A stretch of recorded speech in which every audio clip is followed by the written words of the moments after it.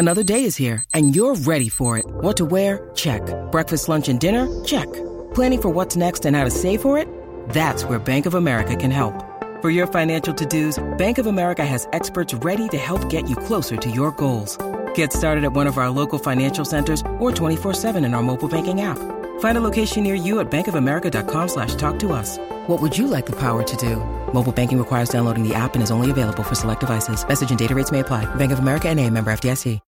When you need mealtime inspiration, it's worth shopping Kroger, where you'll find over 30,000 mouth-watering choices that excite your inner foodie. And no matter what tasty choice you make, you'll enjoy our everyday low prices, plus extra ways to save, like digital coupons worth over $600 each week. You can also save up to $1 off per gallon at the pump with fuel points. More savings and more inspiring flavors make shopping Kroger worth it every time. Kroger, fresh for everyone. Fuel restrictions apply.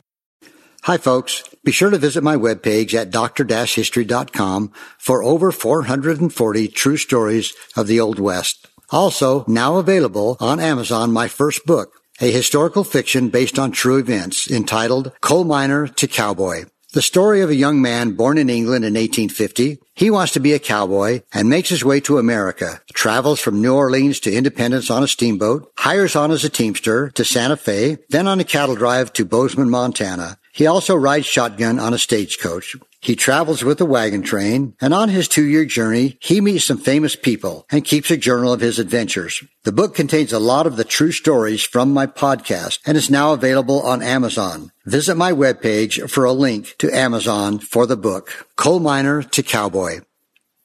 Right now, here's another great people, Dr. History. Good morning, Zeb. How are you? Great. Love to see the beets and the spuds coming out now, you know. And all the trucks on the road. The trucks on the road, the trucks. But it's just a fun time of the year for me. I enjoy seeing the harvest. It's a crisp, very, the fall has a different feeling than any other season. It does. And the trees changing colors and everything, and the leaves beautiful. falling down. Yeah, we were up in the mountains here last week, and the beauty. Is it almost too late to go up? Oh, no, there's really? Still a lot of green, but a lot of the yellow, the red. I mean, is that right? Yeah, beautiful. Yep. Are we going to talk about Dr. Budweiser Schiebel-Flüster or whatever? Nope. Although I did get a report from him. He and his wife did a bike trip over there in Germany. Just had an amazingly great trip. And, oh, really? He sent me some details about that. And anyway, he had a great trip over there in Germany. Good. Anybody else? No, not lately. Oh, okay. So today, Zeb, we've talked a lot about gold rushes. Oh, yeah. We've talked about, and you and everybody's more familiar with the term the 49er. Yeah, right? The football team. No. But have you heard of the 48ers? No. No. Okay, well, come back with me here. Okay. We're going to talk about the 48ers. All right. So the question is, well, the influx of gold seekers into California actually began with the discovery of gold, of course, at Sutter's Mill. Right. And that was in 1848. Oh. And kind of really reached its peak about 1852. So it was really only about 4 or 5 years that the major rush took place. Okay. And, as many as 300,000 people came into the territory during the gold rush. But so how much did the 48ers take out of the riverbeds, the sandbars, and the rock? And it varied according to a man's strength, his ambition, and his luck. At first, nearly everyone could pan from $10 to $15 of gold dust if he worked from dawn to dark. Per day. That's pretty good. That's really good. Now, considering the fact that in San Francisco, prior to the discovery, a cook received maybe $25 to $30 a month, and they're pulling out, 10 to 15 a day, and a clerk made maybe $50 to $60 a month. So $10 to $15 a day, that's really, really good. Yeah. But as in all such strikes, there were the fortunate ones. A guy named John Sullivan, an Irish teamster who'd been earning $5 a day, took out $26,000 from the diggings named after him on the Stanislaus River. A man named Hudson obtained some $20,000 in 6 weeks. Wow. 6 weeks. Now, that would be the equivalency of what At today? least 10 times, don't you think? Would it be? Yeah. Yeah. Okay. So he dug that out from a canyon. A boy called Davenport found 77 ounces of pure gold one day and 90 ounces the next day at a place called Dry Diggings, and Mr. Wilson took $2,000 from under his doorstep. What? He had a cabin and just, I guess, was digging around and he found $2,000 worth of gold next to his cabin. I got to ask you a question real quick. And you know all about gold mining, and you know all about theft and thievery of gold mines. What prevented people from coming in and taking part of the claim? Well, we always know there were claim jumpers. Yeah. And there were thieves, there were robbers. Yeah. But what were the boundaries that they were supposed to adhere to? At that point, I don't think they were making claims. I think they were just going from stream to stream, river to river. Kind of helter-skelter. Yeah, just wherever they could go. Oh. So, there's another story of three Frenchmen who discovered gold when they removed a stump out in their yard. I heard about that. They just removed the stump. Yeah. Yeah. And within a week, they dug up $5,000 worth of gold. Wow. So on the Yuba River, Middle Fork, one man picked up nearly 30 pounds of gold from a piece of ground less than 4 feet square. You're kidding. 30 pounds. Now, I don't know what that amounts to in dollars, but it has to be huge. There's a guy named Amador. He relates that he saw diggings which yielded $8 to every shovelful of dirt. Wow. Every shovelful. He and a companion with 20 native laborers took out from 7 to 9 pounds of gold a day. A guy named Robert Burney saw miners at a place called Dry Diggings mining from 50 to 100 ounces a day. That's huge. Is this still available or capable today? No. Like I say, it lasted about 4 years, and it was done. So we don't have to pack up and leave. We'll just stay right where we're at. Oh, okay. So there's another guy, a historian to the gold rush, and here's what he says about this. He said, quote, well-authenticated accounts described many known persons as averaging from 1 to 200 a day for a long period. Numerous others were said to be earning from $500 to $800 a day. If indeed a man with a pick and pan did not easily gather some $30 or $40 worth of dust in a single day, he just moved off to some other place which he supposed might be richer. Now, you'd think if he's making $30 or $40 a day, he'd stay where he's at. Well, yeah, looking at the ratio of what expenses were then and compared to now and the profits and everything, yeah, I'd have stuck right there. Yeah, but we're going to talk about some of those expenses. So a correspondent of the Californian wrote from Dry Diggings in the middle of August 1848 that, quote, the earth is taken out of the ravines and is carried in wagons and packed on horses from 1 to 3 miles to the water where it is washed. $400 has been an average for a cartload.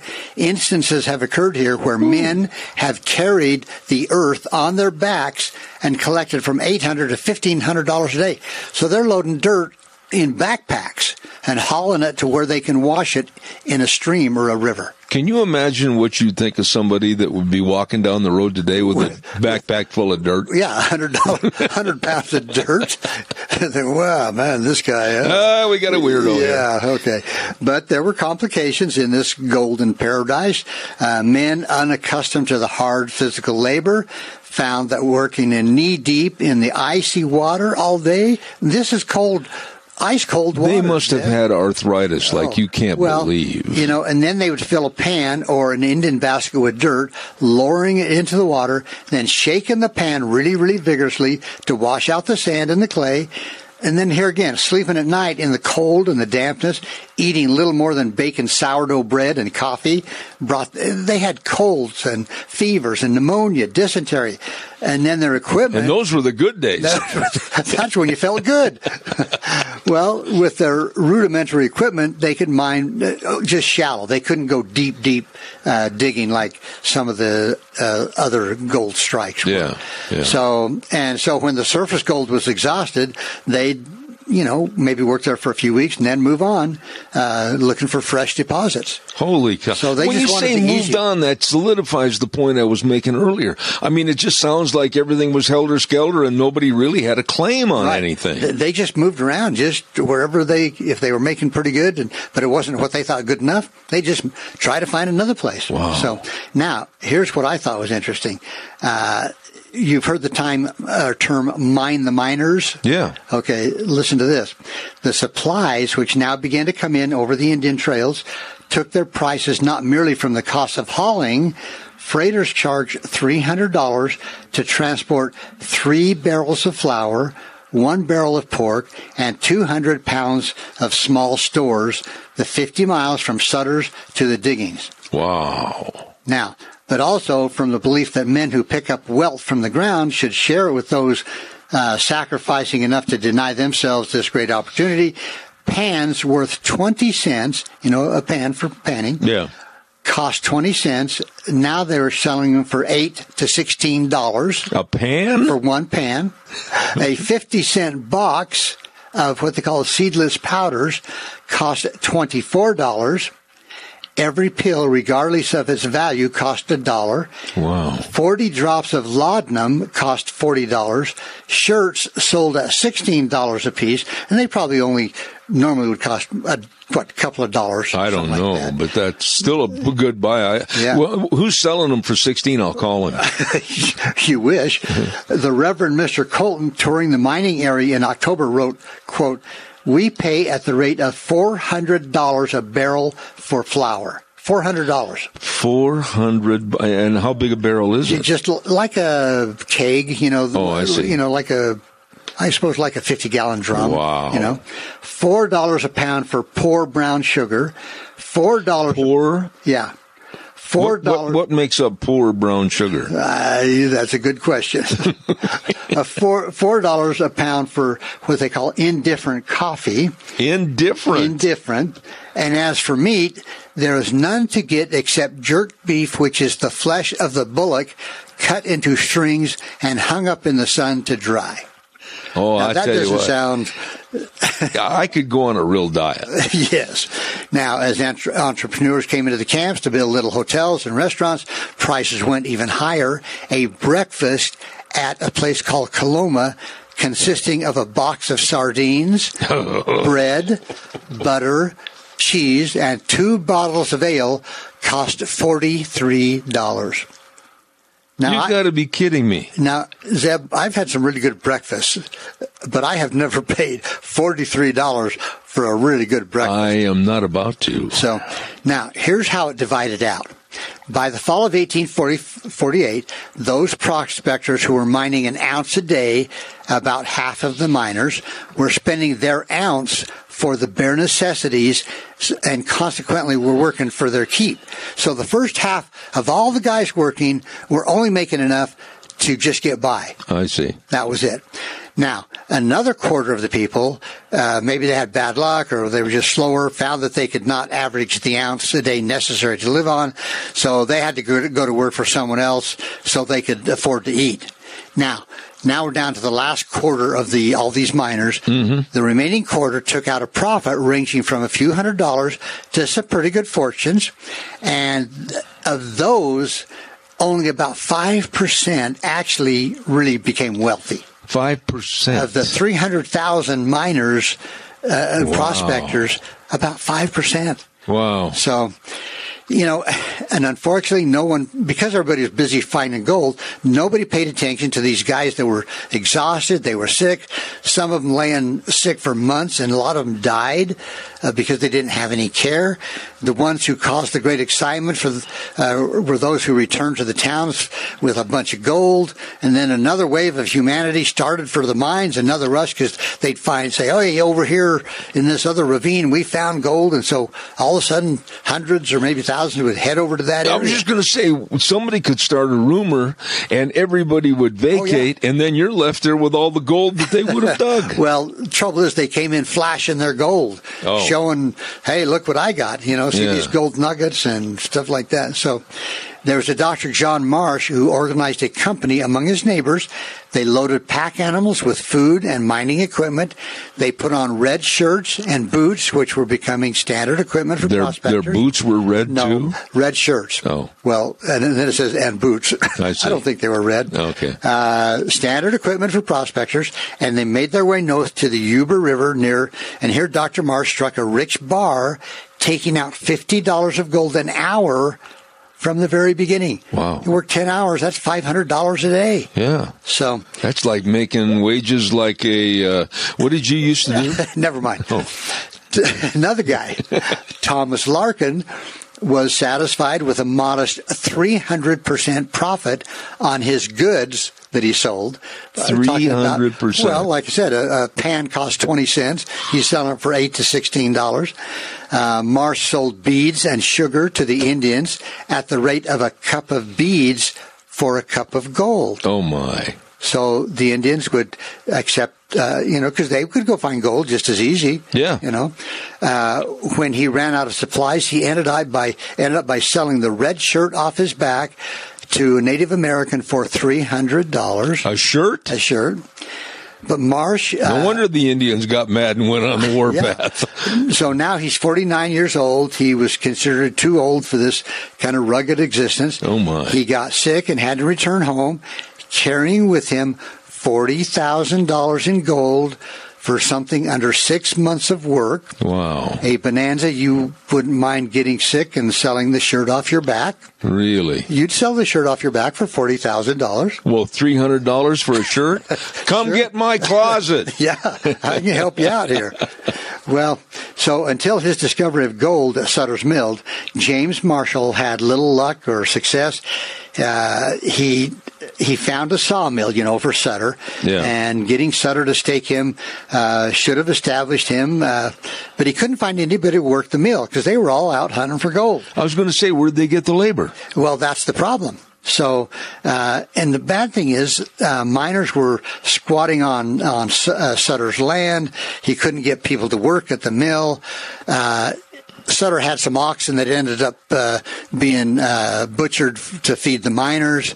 Things were not going well for Sutter. That doesn't sound like. Nor for this John Marshall, even though he was part of that whole thing. Yeah. He didn't do any good either. He didn't have any luck. But John Sutter, who had no help to run a sawmill, he had a flour mill, a tannery, and to thresh grain, compensated for his losses by opening a store at the fort, which was the main line to the mines. So renting out space to merchants, he also grub-staked several prospectors on a share-and-share basis. And here's what he said optimistically, quote, "There's no need for me to go into the mountains to make my pile of gold. The gold will flow to me." Amen. And exactly, like I said, the miners mine the miners. Now, these were the 48ers. 48, but then on into 49, 50, So they... into about 52. When the NFL called, they could use the term 49ers. They could use the term 49er. Okay. I don't know how good they did. Okay. So the widespread rumor that Sutter had been made a millionaire by the discovery of gold brought the rest of his past down on him. He had a past. There's a Colonel Stewart, a new Russian consul in San Francisco, arrived at the fort to collect about $31,000 that were owed him by Sutter. A guy named James Douglas, head of the Hudson's Bay Company, made a visit to collect $7,000. Another guy came to collect $3,000. Dozens of other creditors came by to collect. See, the problem was Sutter was a very good man as far as helping other people. Yeah. But not necessarily in keeping the money. So he would help some of these immigrants that were down and out. Well, let me ask you a quick question. Where was the money source? I mean, the actual currency source to exchange for the gold and vice versa. I think a lot of it went up into San Francisco eventually, where they were able to put it into banks. And at that point, I'm trying to remember if there was actually like the gold pieces, the different coins. Yeah. So I'm not sure. But, Sutter, he kind of went a little crazy. He had a son named August who kind of took over and eventually actually settled all of his father's debts. Really? This son did. And anyway, Sutter had a town site that was actually became known as Sacramento City, and they sold some lots there. And so again, he was able to pay off all of his debts. But Sacramento City went from a tent and lean-to town. It became a place where it was became a wealthy area. Sacramento. Yeah, Sacramento. Yeah, now City. It houses politicians. Yeah, all his money could have been paid that he made, paid all of his debts. So his son was very good about helping him get out of debt. But, eventually Sutter ended up on a farm, just kind of living by himself. He didn't have much. He lived without much money. His family did the housework, and basically the discovery of gold kind of undone him. Really? But anyway, by the end of 1848, there were some 8,000 to 10,000 miners in the Sierra Nevada. Wow. By the end of the year of 1848, $10 million worth of gold had been dug out of the ground, of which $2 million was shipped east, $2 million was consumed by the miners in food and clothing, and medications and drink. Another $1 million was spent in building the 100-odd mining communities, a few of which became permanent towns. Yeah. But there was a lot of gold that was just almost kind of disappeared. But doesn't it make sense that there would still be gold right there? Absolutely. Yeah.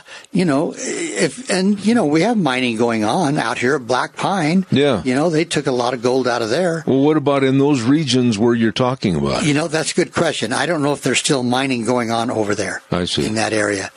But, and they're selling pans for $40 a pan. Probably. Okay. But, a lot of the guys, after they became very successful, they went back to their homes in Sonoma, San Francisco, San Jose, Santa Cruz. They invested in ranches, businesses, residential properties, shops, hotels, homes, and did very, very well. Yeah. So those were the 48ers. The 48ers. That turned into the 49ers. And the 50s and the 51ers and the 52ers. That's right. And by then, it was pretty much done. I tell you, that's interesting because I still think you and I could go down to Sutter's and probably start digging. We could start digging, and after a while, you and I would be saying, after about a half an hour, in fact, I'm thinking you and I are going to say, let's go find a good place to eat. You stand in the water, and I'll stay on shore, and you hand it up to me. You direct the affairs. Yeah, I'll direct the affairs. You're going to be the, There you go. Dr. History. Excellent story. I didn't know that. I'd never heard of the 48ers. Yeah. Thank you.